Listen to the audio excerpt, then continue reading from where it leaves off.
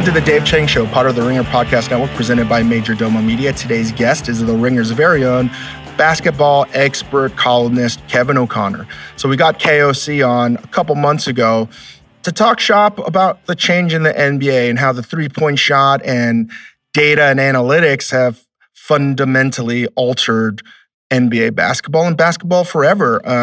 It's not the basketball I grew up learning to watch, which was the low post play and Patrick Ewing and the Detroit Pistons and even the Michael Jordan Bulls. What you see today is completely different. There's no positions anymore. The three-point shot reigns supreme and layups. It's about maximum efficiency and numbers. And once you understand data, it's hard to go back the other way. And the pros and cons of this new kind of basketball and how quickly something in our lifetime, in a very short period of time, evolved. And anytime I think you can look at a part of culture and see something change pretty much overnight, even though that overnight probably took 15 years. I like to study it. I want to better understand it, not just because of basketball and my fandom and being a better sports fanatic. I actually think that there are things you can apply to your own industry. So I like to see how that might change in food and vice versa. So if you're not a foodie, but you love sports, particularly basketball, or if you don't know anything about basketball and you understand food, maybe this bridge might help out. It's not perfect. I understand. This is a podcast. We're also just trying to have fun, but I do believe there's kernels of truth in here. And it's something I hopefully over the period of time we do this podcast, we'll be able to better explore. This is just sort of throwing some darts in the dark and seeing what we hit. So I needed to talk to an expert as to why the three-point shot and how data has fundamentally changed basketball. And I make some, maybe some poor analogies to QSR and the discovery of umami for the modern day chefs and just how fast-paced things are moving. I will shut up now. Here's my conversation with Kevin O'Connor.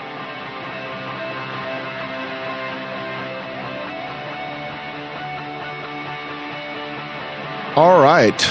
We're keeping it in the Ringer neighborhood today.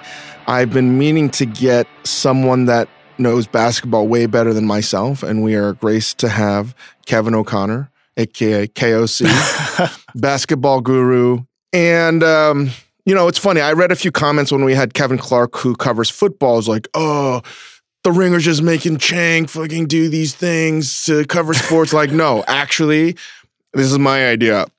And I love talking to people that know about sports, not just as a fan, but the business behind it, the philosophy behind it, and the trends behind it. And the one reason why I'm talking about sports, whether it be football or basketball, is there's a lot of people that don't know about the inner workings of food that might be able to find a correlation or association via sports. Maybe this can help bridge the gap.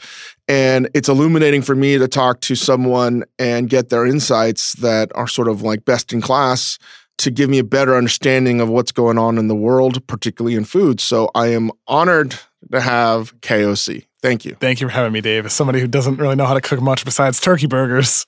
Just turkey burgers? Why turkey burgers? It's just a good meal. I cook them in a healthy way. It's just a good little snack for lunches sometimes. We're going to have to talk about the turkey burger at another date. We will. I feel like I can learn how to cook. It's just about finding the time. That would be like the equivalent of saying, I am a huge fan of the slam dunk contest. It's like my highlight of my year, man. I just can roll in all those clips all the way to Dominique Wilkins and I love the slam dunk contest. So we're like, whoa, okay. You're like, actually, never mind. Let's get somebody else. So this would be the second time we're talking about sports in a meaningful way that's not just like Bill or Kevin. And I feel like it might be more relevant today in food if we understand what's going on in basketball. So before I lose everyone and you give us 1-star review, I beg of you to hear Kevin and myself out. In the past 10 years, everything's changed in basketball. Everything. What has changed? Three-point shooting revolution has happened. What is that? Basically, the NBA installed the three-point line in the 80s, late 70s, early 80s, and over the years, it's steadily more teams started shooting more threes. But this decade, it has just exploded. With teams like the Warriors and the Rockets just began just shooting a lot of threes. For the season, the Rockets attempt 46% of their shot attempts from three. The league is going to break a record. And the reason behind this change is simply this. 3 points is worth more than 2 points. It's a more value shot. It's replaced mid-range jumpers. So behind analytics, behind basic numbers, teams are just shooting more threes, and that has changed the way the game looks with more passing, more movement. It's a more free-flowing game, whereas in the past it was more, throwing the ball to the post, throw the ball to Shaq, throw the ball to Hakeem down low. The game just looks drastically different now. So shooting a three-point shot, there's conversations about like who's greater, who's actually the best team, so on and so forth. But what I find riveting, quite frankly, is what is celebrated, what is important, and who went, the way of the dodo bird, right? And growing up watching basketball before Michael Jordan, it was really about the low post, the center.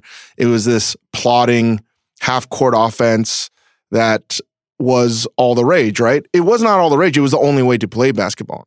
You had to play that way. And the game had the big men to play that way. But yeah, that's changed now. It's the Stephen Currys of the world. It's the Damian Lillards. These guys, the smaller players on the perimeter. Even the Kevin Durant's bigger guys too. Big men are shooting more threes now as well. But in like the 70s, 80s, and 90s, what would be a typical game? And who was like the most celebrated players? Well, I mean, that's what's changed. Each decade, the game has seen a different look. Like in the 70s, the game was played at a very fast pace. Then in the 80s, it slowed down. And into the 90s, it slowed down even further, where you had those low post players like the Hakeem Olajuwons, the Patrick Ewings, these big men. But I think over the years, like in basketball, and I'm curious maybe if there's like something with cooking as well here, but like I think rule changes have driven a lot of the evolution of the game, whether it was adding a three-point line, whether it was removing hand checking, which is something in basketball where you're not allowed to, like, as a defensive player, steer the player with the ball. You're not allowed to touch his arm, hit his shoulder, and put him where you want him. You weren't allowed to do that anymore. And that opened up the perimeter game for players like Steve Nash and then later players like Stephen Curry to shoot more threes. And we've seen these little rule changes over the years that have pushed the game in a certain direction. So I guess the type of player that can excel in today's league is a little bit different. The way we observe those players, you mentioned like Shaq. Also, someone like Allen Iverson, he would be viewed differently in today's league because in his day, he was a high volume scorer. He took a lot of shots. And in today's game, efficiency is what's valued, getting a lot of points with fewer shots. Right. You talk about rule changes. I don't know if this is accurate, but I think the biggest rule change is how hard you're allowed to work your employees, right? Yeah. The 40-hour work week, something I lamented for a long time. Now I'm embracing because there's no point in fighting it. It is what it is, and we need to adjust. And what that's created is a more open flow of like what people know and how much they're willing to fight to get that knowledge. So honestly, that thing has created a more free-flowing organization where it's like, I don't have to be beholden to one group forever. I guess it's more maybe like free agency, quite frankly. Like Kevin Durant right now is holding the entire NBA hostage. That is a very far-fetched example of what a cook can be, but I can imagine that. Hold out for more money, new contract, create leverage for himself. They are in demand. They are in control. Cooks can hold a restaurant hostage now. And that was never the case before, right? Like, I wouldn't say hostage, it's more player-oriented. It's more cook-oriented, not the name of the chef or even the restaurant. And the exchange of information, right? Like, I watch the NBA and continuously in awe of how many parallels there are to cooking, particularly how offenses and defense like happens. And particularly when people say that's never going to work. That to me is like ultimately where you can find the lowest hanging fruit for people to find an analogy between basketball and cooking. We could go down a deep, deep rabbit hole of all these tiny things that have associations. And maybe we'll get there today or on another podcast that I'd love to do. But ultimately, when I think about what's happened with basketball, I always find it funny that people wanted to shoot the three-point shot before, right? Yeah. Yep. But what were they told? Live by the three, die by the three. That was always the saying people used late 90s, early 2000s. And, in some ways it was true, but not really. It wasn't celebrated. Yeah, it wasn't celebrated, no. I mean, there were certain teams like the late 90s Sonics, the early 2000s Celtics with Antoine Walker and Paul Pierce, some of the 90s Rockets teams that took a lot of threes compared to the rest of the league, but not like what it is today with Houston, led by Daryl Morey and Mike D'Antoni, taking nearly half of their shots from three-point range. And they're the one team you mentioned, people are saying, like, you can't do it. Like, that's not going to work. And that's always, not just in food and sports, that's something I think cross-cultural. anything that becomes popular in the mainstream at one point was ridiculed. And if you're an individual that makes a decision based on data and not just intuition, but you use data to help your intuition to make better decisions, and those decisions might be completely counterintuitive to the status quo, we could talk about anything. For sure. But the idea of Mike D'Antoni not being able to play defense, never going to work, it's not basketball, ran counterintuitive to the idea that basketball had to be played by 7-footers and in the post. Right? Absolutely. Yeah. I interviewed D'Antoni once and and he said something to me. He's like, when we throw the ball on the post, he's like, we're praying that they double team. And the reason why is because like the higher value shot opens up. A 3-point shooter will be open somewhere. A cutter will be open going for a layup, because it's what's really behind the analytics is simply the highest value shots on a court are layups, shots right near the rim, and then 3-pointers. Those are undeniably statistically the highest value shots on a court. And so for a team like Houston, the goal is just to get as many of those shots as you possibly can. And so for D'Antoni to say something like that, it's like, true, yeah, you do want a team to do that because it's disadvantageous to them to do that in most situations. So modern basketball changed because people started to use analytics, basically. I'd say that and the rule changes, the combination of both. Analytics are undoubtedly behind it. And I think it's also a little bit of copying too, right? Where you see it works for somebody else and you try to do it your way. Like this year, it's been interesting, Dave. Like, have you watched the Bucks at all this year? Like with Giannis Antetokounmpo, and they have a new head coach, Mike Budenholzer, and he has completely overhauled their offense. So faster, way faster offense. They're moving the ball more, and they're shooting more threes, and they're getting to the rim more. And what's interesting is if you look at their breakdown of like the shot distribution, it's pretty identical to Houston, but their playing styles are drastically different. So they're getting similar results in terms of the shots that they're putting up, but their process is drastically different. Milwaukee is a team that uses the posts. They're not running a lot of pick and roll like Houston does. They're a team that moves the ball a lot. Houston doesn't move the ball a lot. The way they're getting shots is different, but the shots they're getting are the same. So I think that's been interesting to me from a basketball perspective, because you're seeing two teams getting it done differently, but getting similar results. That's been fascinating to watch. I wonder if more teams go the Milwaukee route, because what they do is more like usual basketball, and Houston does it in this extreme way with like pick and roll after pick and roll after pick and roll. But how much of it is, okay, we see what Houston's doing and it's innovative, it challenges convention. I'd like to adopt a lot of those principles, but we don't have the team itself that like matches perfectly. So I'm going to alter this to best suit the talent of our team. And that's why it changes. It was a little bit of that. Like they added 2 players this offseason, Brook Lopez and Ersan Ilyasova. They're both tall, 7-foot big men who can shoot threes. And adding those 2 guys has enabled them to play this style, in addition to getting a coach just trying to fit guys into the philosophy that he wants them to play. And the idea of shooting threes, I'm just trying to get back to, I don't get lost in everything that we're talking about.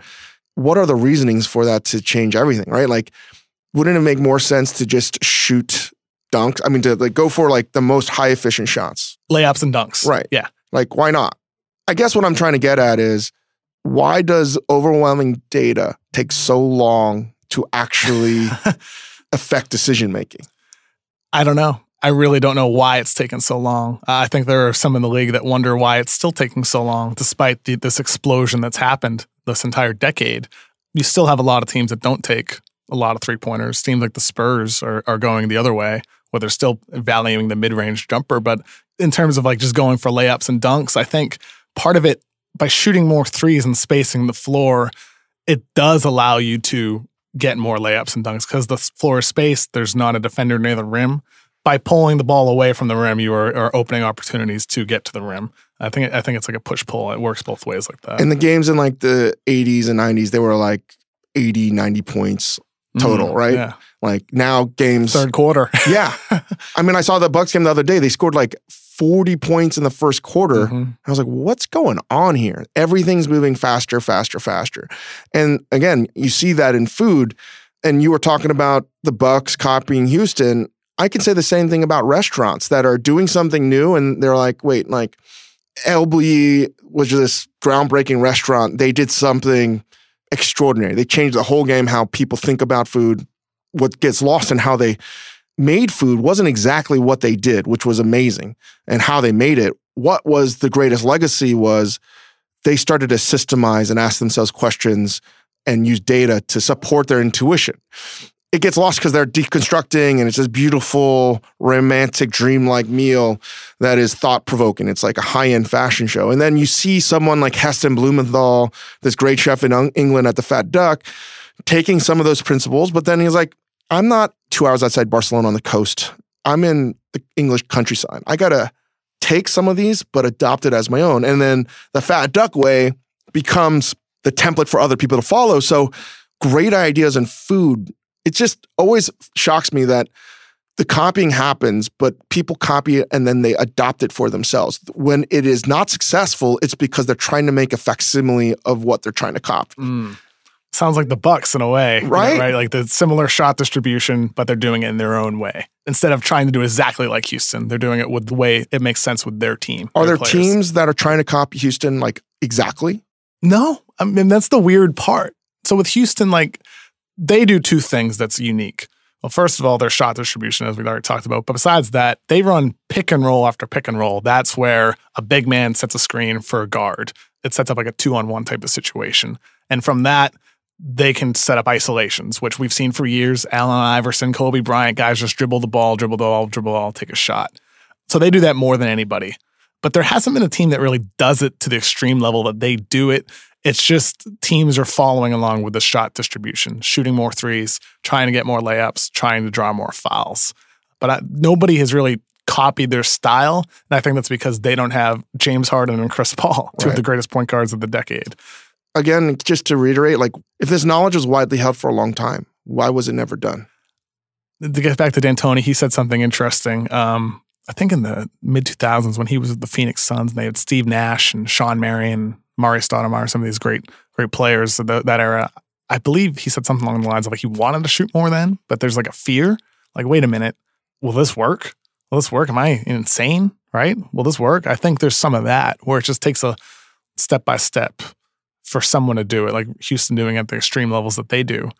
Even a couple of years ago when they started shooting a lot of threes, it's not what they were now. They took baby steps to get to this stage, just like every other team is. I think that's natural. There's a little bit of fear to do it so much differently than anybody else is. Did you write that article recently about Popovich and the Spurs? I don't think I wrote about the Spurs recently, no. But like they're not in vogue. They're doing mid-range jumpers. And do you think it's the end for them? I'd say the end of the Spurs dynasty is certainly nearing. I think with their mid-range jumpers, part of that for them, you have DeMar DeRozan and LaMarcus Aldridge, who are two of the best mid-range jump shooters in the league. So let's put them in a position where they're at their best. However, you can make the argument that those guys should still be shooting threes. Like they're not the nerd out here, but like because of math, right? Like a 45% mid-range jump shooter equates to 0.9 points per shot. To equate that from three, you only need to shoot 30% from three. So I think there's an argument to be made that those guys should be shooting threes. And their style of play is certainly used to be normal 5-10 years ago, even just a couple of years ago, used to be normal. But now it's considered old school, regressive. It's funny how that's changed when the Spurs were always the team that were always ahead of the curve when offensive styles. So you would put D'Antoni, Steve Kerr, not a surprise, incredibly successful organizations that are embracing the new, right? Yeah. Every team has statisticians and analytics people, right? Like, are they reading different data from people? So I think Daryl Morey is the general manager of the Houston Rockets. I've had, over the past couple of year,s one or two, not many, but one or two executives be like, Morey doesn't know basketball. He's just a numbers guy. Like, there's still that conversation that happens. So I think maybe on the coaching side, some are slow to adapt.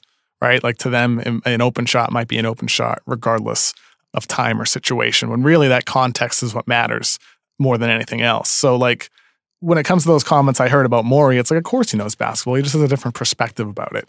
He's more numbers based, more so than using the eye test like it may have been in the past. In baseball, right? Covered well by Michael Lewis of Moneyball in the book and the movie. And that's something that I always refer to as this sort of cultural bias that prevents you from making the right decision because of hubris, quite frankly. And cooking is full of that as well.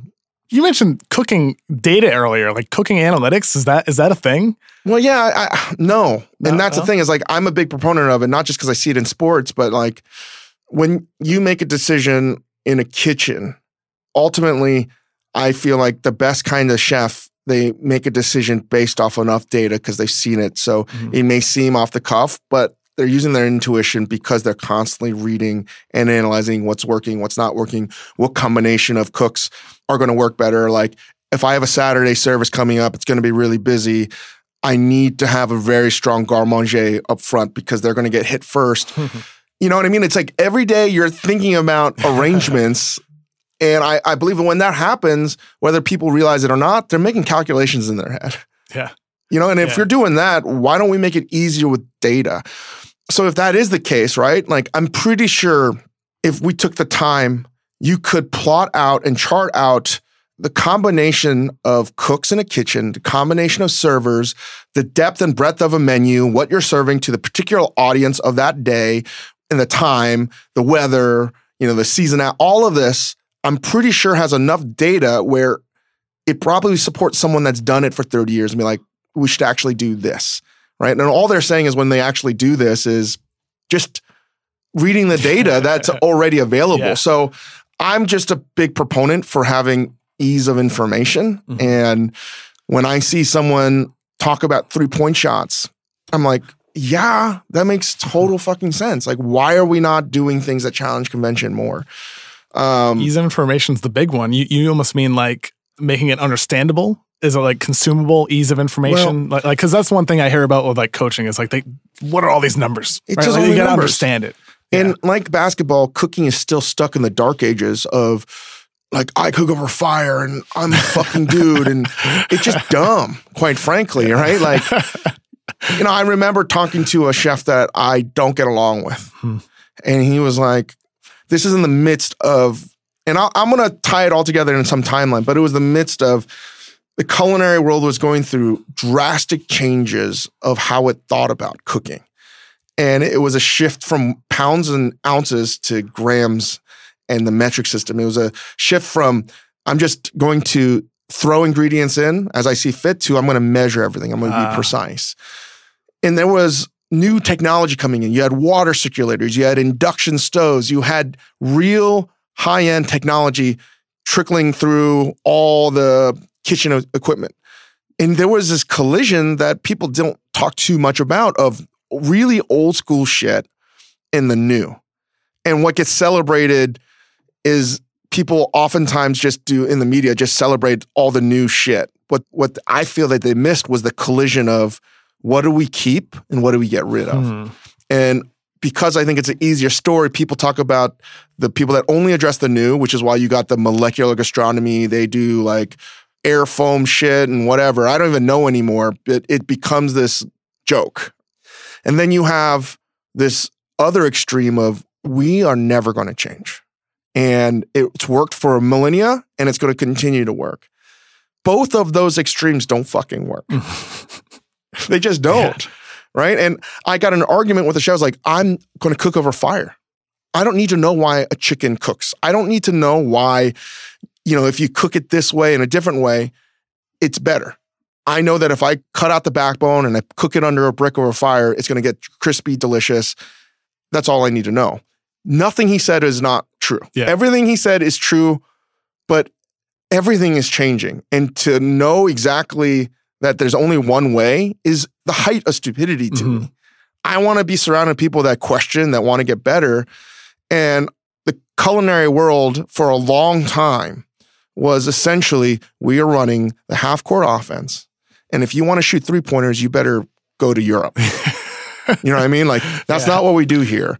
So for me, when I think about food today, I really think about Roy Hibbert and Steph Curry. And like the two extremes. Two fucking extremes and how this could happen. So for an audience that I might be losing rapidly right now, because I just realized the fucking jump that I just made. Roy Hibbert, and French dining to, right, being stuck in formalities of what you're supposed to do. What happened to Roy Hibbert? And who was Roy Hibbert? Roy Hibbert was one of the game's best big men. He was a rim protector, a legitimate defensive player of the year candidate, a guy who on the offensive end was limited though. He can only score near the rim and he wasn't particularly like a big dunker or anything like that, but he was a good player, a really good player. And then suddenly teams started shooting more threes, and suddenly big men were in a position, like you mentioned, a cook unwilling to learn new techniques.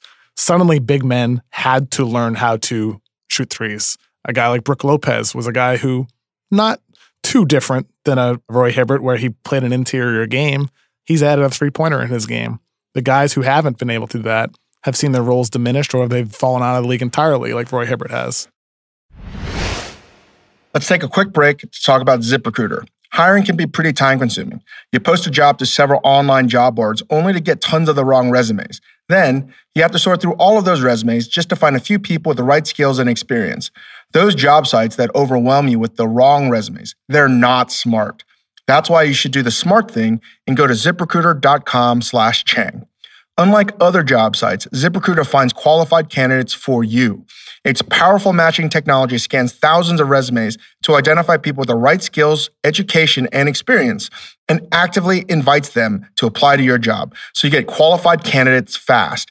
It's no wonder that ZipRecruiter.com is rated #1 by employers in the US. This rating comes from hiring sites on Trustpilot with over 1,000 reviews. And right now, my listeners can try ZipRecruiter for free at this exclusive web address, ZipRecruiter.com/Chang. If you love the show, show your support to it and ZipRecruiter by going to ZipRecruiter.com/Chang. That's CHANG. That's ZipRecruiter.com/Chang. ZipRecruiter, the smartest way to hire. I look at the 3-point shot, and I could be wrong, and this is just me like conjecturing right now, is some version of a quick service restaurant for a chef. If I want to open a restaurant, why would I want to spend millions and millions of dollars to do something that ultimately I'm going to get no return on? It's going to be labor inefficient, and I'm going to be set up for potential failure and criticism because who knows if I'm going to make everyone happy. You see more and more chefs being like, I'm just going to make meatballs. I'm just going to sell chicken wings. I'm just going to do this. Because like I can have a life, I can do things differently, but it makes more sense. It's about throughput. It's about control. But what was stunning to me was currently I feel like a lot of the people that cover food sound a lot like NBA journalists that were like, when you saw this new wave coming, they were like, this ain't basketball. Yep. You still sort of hear it. Feed the ball to the low post. Like Charles Barkley to me is like a critic that's like, this ain't basketball. Yeah, I mean, he's one of the people who on TV has said like, Daryl Morey doesn't know basketball. And he's been consistently wrong. Analytics are ruining the game. Yeah, the game is more popular than ever. It's still growing rapidly. And it's more than just shooting too. It's like the way analytics has changed decision-making, like with Second Spectrum, it has like cameras in every stadium that track every movement of the ball and players on the court. And that data that's gathered has allowed teams to make better decisions. Right? It's a multi-billion-dollar business. It's allowed executives and coaches to view the game a different way, to see what's a better technique, what's the better way to defend the pick and roll, what's the better way to move the ball, little things like that. Because I think when you were talking about cooking, it seemed like a lot of it is like the arguments over the process more so than like the results. Like the whole thing is argument, right? Yeah. I can sound like a crazy person, but I do believe like when I think about like even Steph Curry, right, who got injured, had bad ankles, and in any other point in his life, if he was in the NBA 20 years ago, he's out of the league, probably, right? Or he's playing a heck of a lot differently than but he started to train differently. He's like, wait, I have to do things differently because like I'm getting science that tells me that I need to train differently. And his practice routine became something that's like a spectacle in and of itself. And all that mattered to me was what I saw over and over again, where people just ask the question, why? Is there a better way? And if someone ever says, this is how we've always done it, then it's out, right? Like I see that so much in food. People don't understand why things are changing. I don't even know what's happening because things are moving so fast. The 3-point shot to me in food is actually umami. How come? Why do you eat something, right? You eat something for nourishment, but ultimately now with technology and everyone knowing that food's this experiential thing, there's a lot of ways to get to this end goal. Mm-hmm. Most people have an idea of how to construct something that's tasty and delicious. And if everyone knows how to do that, then what are the other things that I can do to give me advantage? Okay, got to get the freshest product possible, right? So now that means having my own farm or getting things delivered immediately, like logistical things. Then it's also the construct of what a dish means to someone when they taste it. It's like, oh, there's actually science to how someone tastes something. There's only 5 things that you can control: salty, sweet, sour, bitter, and umami. Umami in and of itself was sort of a pariah for years. It was there. People didn't know that much about it, much like the 3-point shot. And they were like, yeah, you can dabble there, but that's just for like Asian food. You know what I mean? Like you take 7 threes a game, never more than 10. That was like a white chef from Europe being like, I'm cooking with lemongrass. You know what I mean? Like I'm adding fish sauce to my food. Like, and you could see how it made things better and exotic and different, but it was still on the outside looking in. And to me, the biggest change in food without people realizing all the data that's behind it is, if I increase umami, it makes it actually more delicious to a customer. So I'm going to just add as much as humanly possible. I've been certainly guilty of it in terms of like how you do it, but like I saw the reaction like, I grew up eating foods heavily in umami. And then you do the homework and you're like, wait a second, anything I find delicious, or if it's not delicious, I add something like soy sauce or Parmesan or tomatoes, and it's more delicious. Not a surprise to me. So you have a whole generation of cooks that now are willing to understand that there's more than just cooking over a fire, even though ironically, fire is all the rage again. But asking themselves the hard question is like, this tastes great. Why does it taste a certain way? And is there any ratio that we can do to make it taste better? And right now you have a whole genre of cooking where everything's gone too far on umami. Just like right now in the NBA, everyone's just jacking up threes. Yeah. Every younger chef that I see is trying to create dishes where it's just like, fucking umami bomb, man. And no question it's delicious, but it's like, have we gone too far? It's become less innovative over time because so many people are doing it. Is there less innovation? Not just that, I would say it's okay if they understand the process of why we even got here. Mm-hmm. Yeah. What makes it good rather than, it's good. Yeah, because by understanding the evolution and why things evolved a certain way, that process, you're going to have a better understanding of how to apply that to your own team. And by having that knowledge that's there, like the next generation, for instance, 50 years or 20 years from now in the NBA, you're going to have a whole generation of people, players, and maybe not the GMs that don't even understand that basketball is played a different way. That's just how they played. And I think what's interesting to me is you're not going to have the Roy Hibbert to Steph Curry analogy anymore, right? Probably not. Probably not. No. And I think by missing that kind of obstacle, that kind of resistance, it's not ineffable. I have a hard time explaining that I believe in all of my bones, my body, that knowing that process makes you a better player rather than just assuming this is what I do. I'm just going to jack up threes now. It's about, I think like for a big man, you still need to be able to finish inside. You still need to be able to dunk and lay up with both hands, right? You can't go all in, like you mentioned with cooking now. So many people are doing it that one way.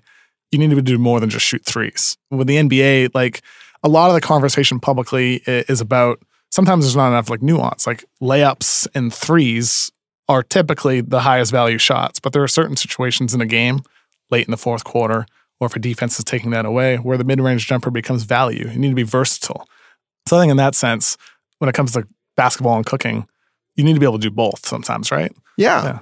And I feel like my fear is everything's becoming just one-dimensional. All threes, all layups. Yeah. And that's what I'm seeing cooking now. It's like, everyone sees how efficient it is. We don't even need to know any other way. Yeah. This is just what we're doing. When really you do. Yeah. Right? Yeah. So like now you're seeing everyone just doing QSRs, everyone doing the same thing. And while there's more parity, and that's great, there's less innovation and less people trying to do something new.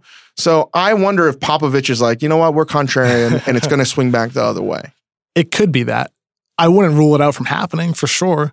But I think right now we're in a spot with the league where it's just heading this way and it's not going to stop unless we get to a point where there's rule changes that curtail it the other way. But this year in the NBA, they allowed freedom of movement rules where you're not allowed to touch a guy on the perimeter. That is further going to push faster pace, teams moving faster, teams shooting more threes. So as of now, I don't see anything stopping it. Maybe the next Shaq enters the league and then that guy is like force-fed the ball, but one player is not going to change what everybody else is doing. And that's not going to influence any other teams to do it that way either. So I don't see it stopping right now in the NBA. I think what's just going to be different is how teams get there. Like we talked about with Milwaukee and Houston earlier. They have two drastically different styles of play that just result and similar shots, threes, layups, dunks, and drawn fouls. So maybe that's the way it's different, where teams look at the way someone's doing it and they just do it their own way with what makes sense for them, which I think is the good way of doing it. It's just about how fast we get there, I think. What organization do you feel like, outside of probably obviously the Golden State Warriors, that has embraced the new, is constantly questioning, is restless and willing to throw it all away? And is like sort of the paradigm of how you'd want an organization to run. Because I feel like the more you might be able to understand that from a culinary end, that's almost a template for you to follow as a chef restaurant. One team that's interesting this year, the Atlanta Hawks. They hired Travis Schlenk from the Golden State Warriors, and he drafted Trae Young and Kevin Huerter and Omari Spellman, 3 players who kind of fit like what they did in Golden State. And like, I'm not a big fan of that deal that they made this summer, but they're a team that seems to be trying to do it their way with an influence of what's happening now. And we'll see how that works. But they're one team that's like a non-playoff team that comes to mind that's trying to build a team the way the system is working today. And did analytics there take over common sense for them to pass over Luka? I'm not sure what happened with that, Dave. I really am not. That's could end up being a devastating decision long term. Even though Trae Young is a good player, good young player for sure. But like maybe 10 years from now, we're going to be celebrating that move as like that was the bold move to do. Yeah, it could be if Trae Young pans out into the player. Another team that comes to mind, Toronto Raptors. They're a team that's taken a lot of mid-range jumpers over the years with DeMar DeRozan. Then last year, under head coach Dwayne Casey, their style of play changed drastically. Started passing more often, started taking more threes. And that's been taken to another extreme level with their new head coach, Nick Nurse, this year, with Kawhi Leonard replacing DeMar DeRozan. More threes, more ball movement. They're one of the better teams that's changed their style. And made a bold decision to do that, right? Yeah. And that's actually my template of when I think about where I want my organization to be mirror after, it's actually the Raptors, and the general manager is Masai Ujiri, who's so amazing. I mean, I just think he has the biggest balls out there. He does. You know? He's willing to get fined swearing in public by the NBA too. I just admire what they've done. And yeah, besides me cheering for the Raptors, because I love that organization, I feel like what they do and what they represent really should be reflective. Willing to embrace change, like that type of mindset. Yeah. And to be like, hey, we screwed up. And obviously they could have done better in how they communicate certain things, especially by letting DeMar go. But I legitimately look at what they do and all their moves, and I read all the blogs about them because I find it fascinating as to they admitted that like we tried everything, it didn't work, and we're gonna try everything again, and we're all in on this. And it's a very thoughtful way of building a team. And I can't help but think that's what they are, is the representative of what a modern restaurant should look like. If you're going to be a 4-walled restaurant with like, say, like 60 seats. If that makes any sense at all, I'm realizing how fucking insane that sounds like. I think I know what you mean, though, because with Toronto, there's still reminders of their past. They still have players from those years where they just ran into LeBron James every year in the playoffs and they're just jacking up mid-range jumpers. They still have Kyle Lowry. They still have Jonas Valanciunas. They still have some of these important players, but they've also brought in the new as well. They've innovated their own style that was existing and adapted what's working in today's league, which is threes, layups, ball movement, passing. And that's what I see is like they've seen that, oh shit, things are changing. We need to change to get ahead of this. Or you're done. Yeah. And again, I spoke about this with Kevin Clark about the NFL. I see this time and time again, without even talking about any other organizations in the restaurant world, specifically in mine, right? Like if we are afraid of embracing change, and really the change is happening because shit is just moving faster. Like so fast that if you stop to think about it, you're screwed. So you can't think about it. You just got to like follow your gut. And we're trying to adopt things that embrace or build in that sort of constant anarchy and keeps us on our toes. So I don't know if the Raptors will ever win it all, but I have a strong kin to what they're trying to do. They've increased their odds. And like, isn't that like the best way good things are created is by blending different styles? Taking one thing and doing it your way. The example that always comes to mind to me, I'm a big Jimi Hendrix fan. Like, he's a blues guitarist. The licks he was playing, the things he was playing in the 60s were blues style guitar, but put distortion on top of that and innovate a rock sound with that, combining two different styles, made something new that birthed a whole new movement. With today's league, I would love to see a team that can play that low post style, and maybe the Bucks are this team with Giannis, where you have this post presence that's unstoppable, and you have 3-pointers around him, taking the old with the new. I think that might be the way to really innovate something new in today's league, because you're taking something old and doing it in a new way. Yeah, that's exactly it. And I feel like what I think about it is like problems happen when you don't adapt, you just copy. And right now in the world of food, there's too many people copying, and it's so hard to resist that urge. But yeah, I mean, it works in basketball, it should work everywhere else. The things that I see time and time again are, you can't do this because it's not going to work, right? And you could check that off on just about anything in food. From you have to have a bread service program, you have to have dessert, you have to wear penguin suits. And like, I even think something like Sam Hinkie, right? Like, or Chip Kelly, and to a lesser degree, Mike D'Antoni, because I feel like the NBA has sort of weirdly been more open to change. Definitely. More so than like the Kevin Clark podcast. Like NFL is just so slow to accept anything other than the status quo. NBA, still slow, but they're willing to at least be open-minded to it. And that's sort of how I think about it, more as a philosophy for food as to where things going, because of the static versus the things that need to change. But I can think about it, if you want to get the nitty-gritty about basketball and all the players, it's when I think about the construction of a team, like it always depends actually on even who my group of talent is. If they are mostly fans of soccer, they're always soccer analogies. But more and more I find that I have to use basketball analogies, because basketball seems to be the sport that people they can more relate to. Not baseball anymore, it's football. It's like not a surprise. Like basketball is more popular than ever before. And what I'm trying to explain to people is like positions. Like the NBA is positionless right now, right? And right now in kitchens, I believe that it's positionless as well. Need versatile wings who can defend multiple positions. Yeah, it really is. Yeah. Like, how does that manifest in a kitchen? Well, before that, if you had a team that wanted to draft a player that was in between a position, tweener, like that was a thing. He's not a guard. He's not a wing. You know, he's 6'3". He's not big enough. But today it's like, yeah, let's figure out just who he is and put him there. He can play a guard on offense, but on defense we can put him up position. He can defend bigger guys. But for a long time, that no one knew what to do with these quote unquote tweeners, right? Like they got docked because they weren't one specific thing. Now everybody wants a tweener. Again, that's a perfect example. So I look at this now as when I started cooking, I was like, wait a second. The kitchens I loved the most is when you had a position called the tournant. That basically means roundsman. So every day, depending on the day, knowing that things are going to get fucked up, someone might not call in, or you need to like augment a position.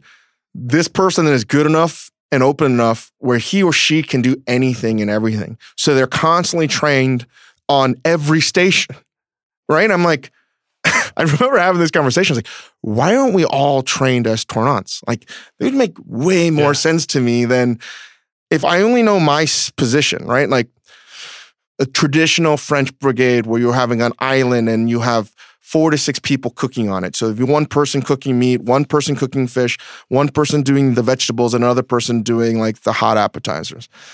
But the person that's doing the vegetables is oftentimes doing the sides for the fish and the meat course.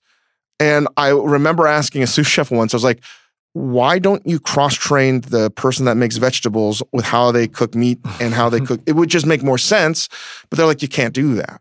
I'm like, why? It's like, you got to know your station. You got to work like 6 months before you get there. It's like, I want to wait, but I just want to know more about the station in relation to how I cook something. So I was highly unsuccessful at arguing for a tournant position. This might sound totally ridiculous, but ultimately, chefs and restaurants didn't know what to do with someone that was multifaceted and understood all different angles. So they're just like, some people just didn't know what to do with them. Now, we were trying to train all of our cooks to know everything. No more Roy Herberts. Yeah. Wait, like you can't have someone that can play point guard, but just because they're 6'10", they can't play point guard. Yeah. It's always shocking to me that I was like, we still have this antiquated notion of who could play point guard when Magic Johnson was probably the most successful point guard as a 6'9" point guard that wasn't fast, that wasn't particularly athletic, But at the end of the day, the motherfucker just won.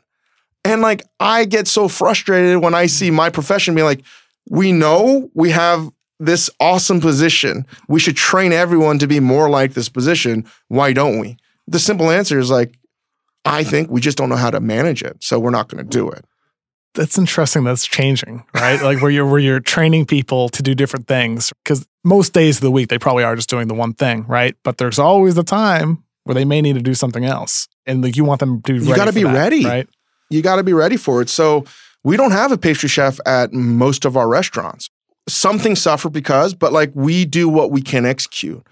And more and more, I realize just the temperament of a younger cook. And I'm not saying younger in age and literally like the wisdom they have, because there's more access to how things get made through YouTube, through internet, that they don't have to just wait 6 months to learn how to make something. Like legitimately, you wouldn't learn how to make a dish at a restaurant 20 years ago unless you worked there for like a minimum of a year. Like you were stuck. Plug it in YouTube now. Yeah. Right? So like that ceiling's fucking gone.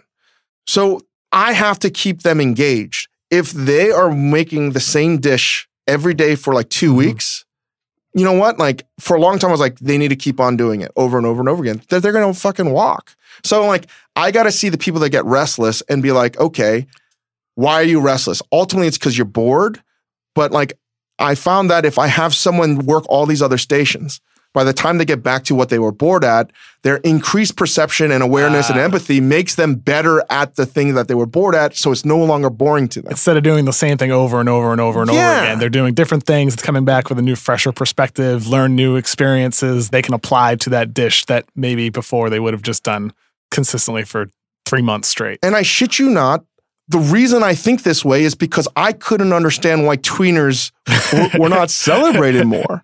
I swear to God, that's literally my understanding of, wait, we need to fucking drop how we've done it and just embrace the fact that we have cooks that want to move. They want to be more free to do whatever they want. It's kind of like Shane Battier is the player who comes to mind right now. Like he was a player in the 2000s and the early 2010s where he was like a 6'8" player who didn't put up big numbers, maybe like 7 points per game, 6 rebounds per game, but like analytically, he was considered one of the best players in the league for his role. And that's because he was versatile. He could defend multiple positions. He did all the little things.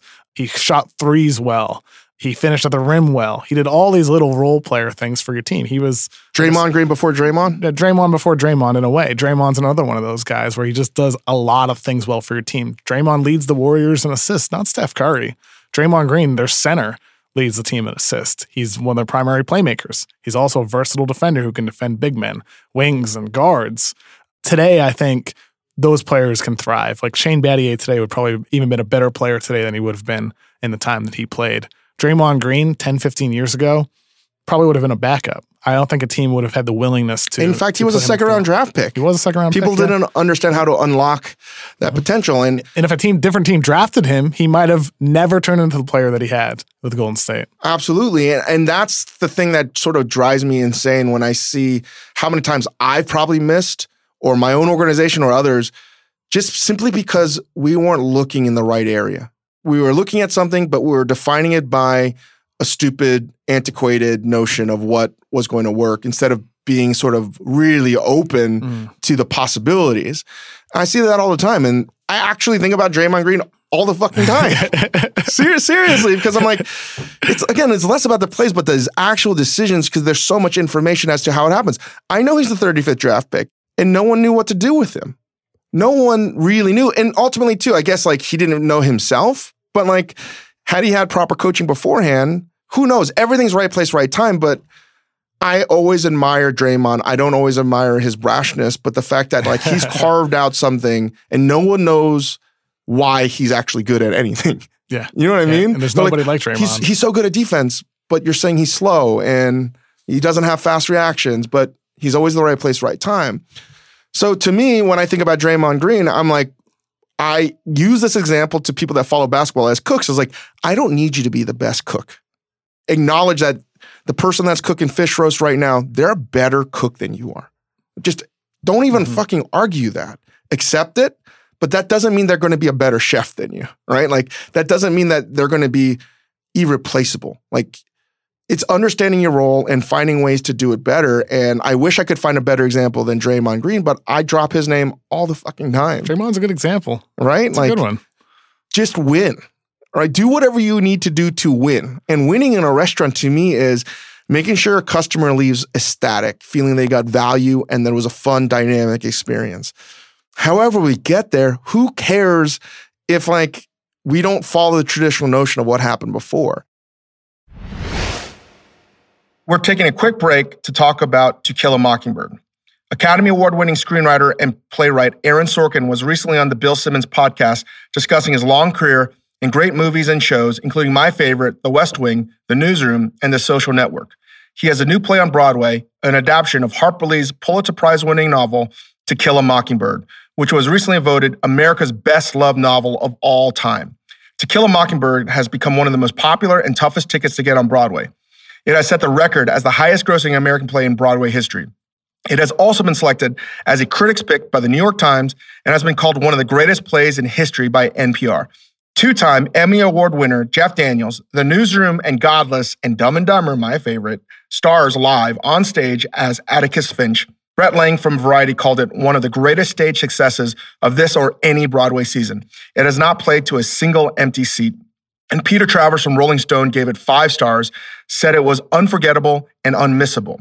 And while To Kill a Mockingbird is sold out for the next several months, tickets would make a fantastic Valentine's Day gift when purchased for available performances this coming summer or fall. Tickets are available directly through telecharge.com or the show's website. To Kill a Mockingbird, Broadway.com. That's To Kill a Mockingbird, Broadway.com. Even on a menu, it's becoming less and less appetizer entree. It's become more like graze, pick and choose what you want. It's changed with how people eat. People want to share food more. The idea of a huge entree still bothersome to some people that are tied to the old. Guess what? That's just how I feel the younger generation wants to eat. Why would I give them something that takes longer? And an entree might cost $38. I think that it might be better to give them 4 things that are like $12. And yeah. You know what I mean? It's like more opportunity, more shots. And I'm totally fucking aware that the skill and the labor and the beauty and the craftsmanship of creating this beautiful entree, that's greater art, a greater craftsmanship and higher level of execution and difficulty. But it doesn't mean you're going to fucking win. You know what I mean? So that's how I'm constantly looking at it is like, wait, who cares? How do we challenge the convention? And when I look at a traditional menu, how it's changed is how I've always approached it is, who cares if an entree is less expensive than one of your appetizers or your smaller plates? Like, people know that. They're going to figure that out. But there's huge arguments. Like, can you charge a small plate that's like $23? Like, who cares? All that matters is, does it good and do people perceive value from it? And people get so lost in my profession about following the categories.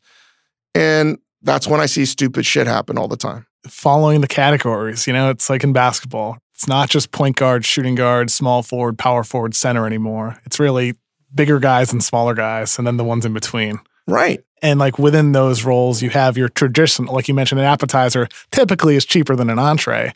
Typically, a bigger player isn't going to be the guy handling the ball. But just because he's bigger doesn't mean that he shouldn't. Ben Simmons, Draymond Green, like Magic Johnson, those guys, if they have those skill, if the appetizer should be the more expensive meal, it should be. And it's funny, like there are restaurants out there that there's a specific genre where they're really great restaurants and they're much beloved. But most people feel like once you get past like the small plate appetizers, they're not special. So they get docked. But everyone's going to say it's an awesome restaurant. But like their starters, more or less, are so fucking good that it makes their entrees not that relevant. And I'm like, who cares? Yeah. Don't order that then. You know what I mean? Like, just get 5 apps, yeah, right? Yeah. If you love the left side of the menu, who gives a shit if you know what I mean? Like, that's constantly why I have to think about sports. When I read or listen to what you're saying, I'm like, it reaffirms me like we should do things a little bit differently. And when I really start thinking about basketball, sometimes football, is when like a critic's in the house or it was like a super VIP that we need to impress. And like Simmons always talks about the 5 players you want on the last 2 minutes of a game, right? Like that's what I think about. Like when we're developing a new restaurant, I'm like, I need to have at least 3 people, at least, that I know can like handle a situation. The pressure of a critic being in there, right? And I need one person to shoot the fucking shot. And like that pressure when the critic is in the restaurant is exactly like a last second shot. It's so crazy to me. There's so much pressure and I love that thrill, man. And like, I'm totally okay. I'm not okay if we miss it. And like, you know, there's stretches when we fuck shit up, but like. Is that a hurdle? Like when that critic's in and you're like, oh, now we're going to really find out if this person is who I think they are. Yeah. And you have a knowledge of them. Well, like last night, a critic came into one of our restaurants. I got an email like, I want the kitchen to be on the offense and the front of the house to be defense and to be like full on pressure. We're not fucking giving up. And like switching, where people have fucked up in the past, and we've done it before, is like, it's inevitable. When a critic comes in, you know a critic's in the house. They probably know. And like, hopefully you don't miss it. But the reality is you do not want to treat them differently than anyone else. You want to be so accustomed to excelling under pressure that this is just another fucking shot. Absolutely. You know what I mean? Like, this is just another fucking diner. I'm going to fucking crush you. I don't care. And like, where things go wrong is when people stop doing the system, stop listening to the coaching, and they start to freelance. They start to be their own fucking like boss, and they're like J.R. Smith. Seriously. When I saw J.R. Smith, I was like, I know so many fucking cooks and servers like J.R. Smith. They're like, under the pressure, they freeze, they don't know what to do, right? And they fuck it up. That's why sports to me is this crazy thing of constantly thinking about food. And what you would like to see when given a situation where you are dealing with a critic in a dining room is everyone's being treated the same.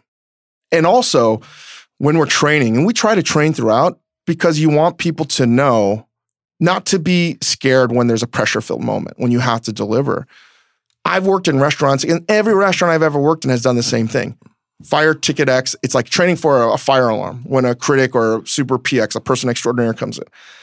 And the funny thing is every fucking time, at least growing up and watching this, the same server, the same manager, and the same like chef, like they make the food. They do it themselves.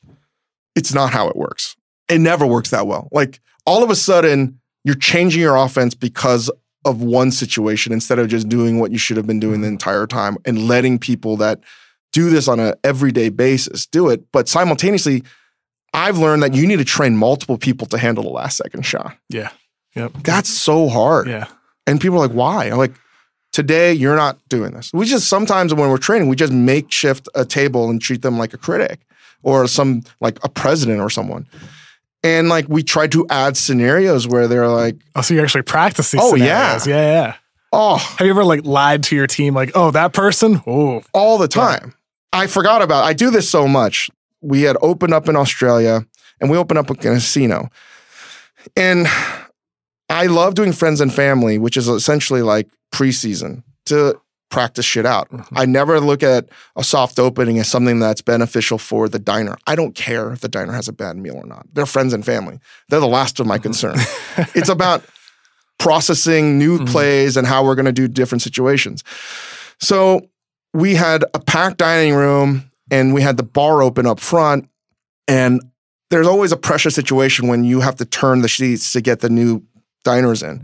I told a group of diners that I knew to not leave, to just stay there. Yeah. To stay there for the entire night of service. And I'm just going to feed them drinks. And I wanted to see how our team was going to react. Are they going to be antagonistic? And there was actually one solution. I wanted them to move the new diners to the bar and to start their meal there. And then to figure out how we were going to compensate them, whether count the meal or whatever, but use this situation as an opportunity to turn lemons into lemonade and then to navigate that. So there was actually one way. The new diners came in that I had also planted. Yeah. And it was like, it was like practicing like a last second shot, all right? Like what they were going to do. And my managers froze and they said, we can't seat you. And they did not know what to do with the diners that wouldn't leave. And I told them, I was like, guys, you didn't do what was common sense. You were trying to like think it through and make a decision that you thought was going to be right instead of just like trusting the process, right? Which I use all the time, trusting the process. Shout out Sam Hinkie and Sixers. It's really true shit. And I like to practice those scenarios, not all the time, to get people ready, because why would you prepare for best case scenarios? Especially in like a game ending shot. Like I've already seen this. Like oftentimes when a critic will sit down and you notice as a critic, you have potentially your worst server. Absolutely. You've only prepared for the best case scenario. Anyway. It's fascinating. Like two things came to mind just now. A, football analogy. Like Bill Belichick, he is somebody who first day of training camp, like he'll squirt water on the ball. Like if it's a perfectly sunny day, he wants the team to practice when the ball is wet. He'll put the team in these bad situations in order to help them improve, to get used to those situations. So like when the ball's at the 2-yard line and they call Malcolm Butler into the game, they've already practiced that situation, right? Yeah. They've already done that. The other thing that came to mind is like you mentioned how you set up that situation with your team. I had an executive tell me when they bring in like a draft prospect, they're working out a guy.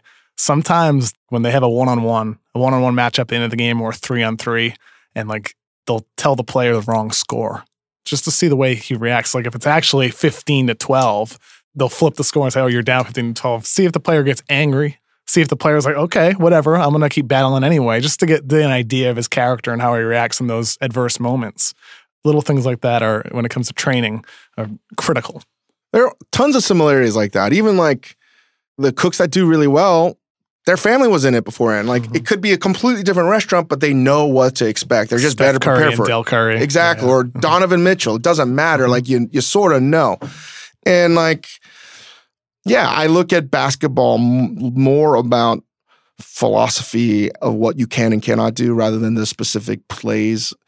And again, I think it's far-fetched to even compare football to cooking, but it gives me great insight as to like, am I on the right path or not? When I hear you talk or just watching basketball in general. And I think ultimately it's a good excuse for me just to watch sports.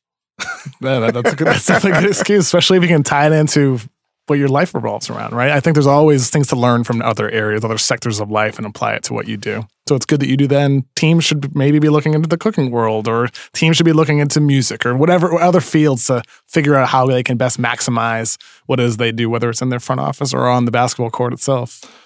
What's the next thing? What's the next thing in basketball? I think right now we're at a point where it's just going to continue on this path with a lot of teams shooting threes, a lot of teams really just trying to play this style. I think what could be next is more teams, maybe, I'm not really sure, but I do think what could be next is that we see a team that just plays like all big guys, like all 6'7" and above. Right? If you can get one of those guys, like a Ben Simmons type who can handle the ball with size, what's the point of having a smaller player? Maybe that's one way teams change, is just trying to get size rather than size that can play on the perimeter rather than just perimeter players, if that makes any sense.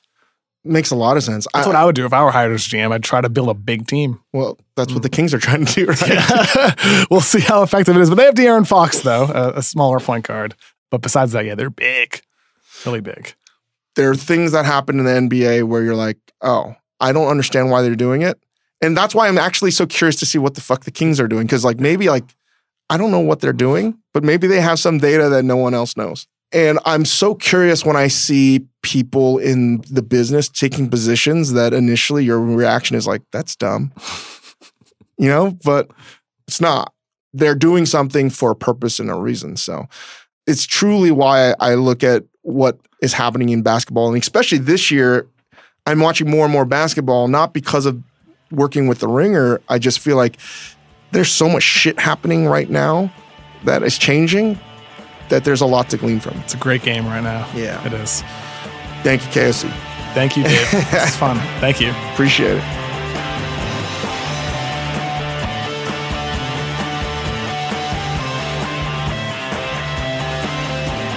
Thanks for listening to my podcast with Kevin O'Connor.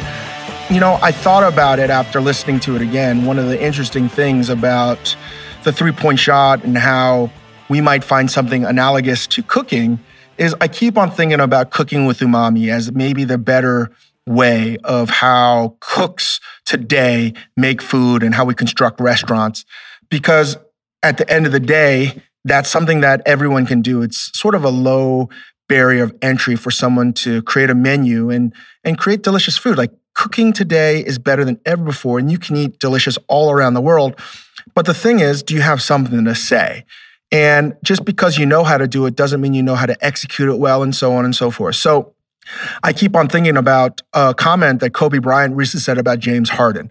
The irony is that like playing team ball coming from Kobe Bryant is hilarious to me because Kobe Bryant was notoriously a one-man team. But I think he brings up a good point because James Harden right now is on this prolific tear with the Houston Rockets, partly because of injuries, and they've been totally ravaged by injuries, and he's been on this historic sort of run of playing basketball in a way that no one's ever played before. But you can get to the playoffs, but I think what Kobe's trying to say is you still need to know how to play defense. You still need to know how to have intuition to sort of make in-game adjustments. And at the end of the day, data only gets you so far. You still need to know how to do all the other things. And I think a great restaurant, again, is like anything else, even a sports championship team, it's an accumulation of all the things that don't matter other than the stats. So I think that a lot of restaurants understand that. I certainly do because, you know what, if you fall short, it's not just because you didn't have the right umami construction or the dish construction. It's all these other things. And I won't go on and talk about that forever. I'd like to get some other guests to explore what that means. But, I think there's a lot there. I don't know how to articulate better, but when I look at the recent Super Bowl, that was one, I thought it was beautiful. I really did, by the Patriots. It just shows you that if you have a better understanding and if you know your industry and your domain better than anyone else, you don't really have to succumb to pressure from outside forces. You can do what you think is right and sort of subvert and undermine whoever you're playing against. And as ugly as that football game was, I genuinely thought it gave me hope because it's more than numbers. Numbers can help you make better decisions, but ultimately it's about intuition and wisdom.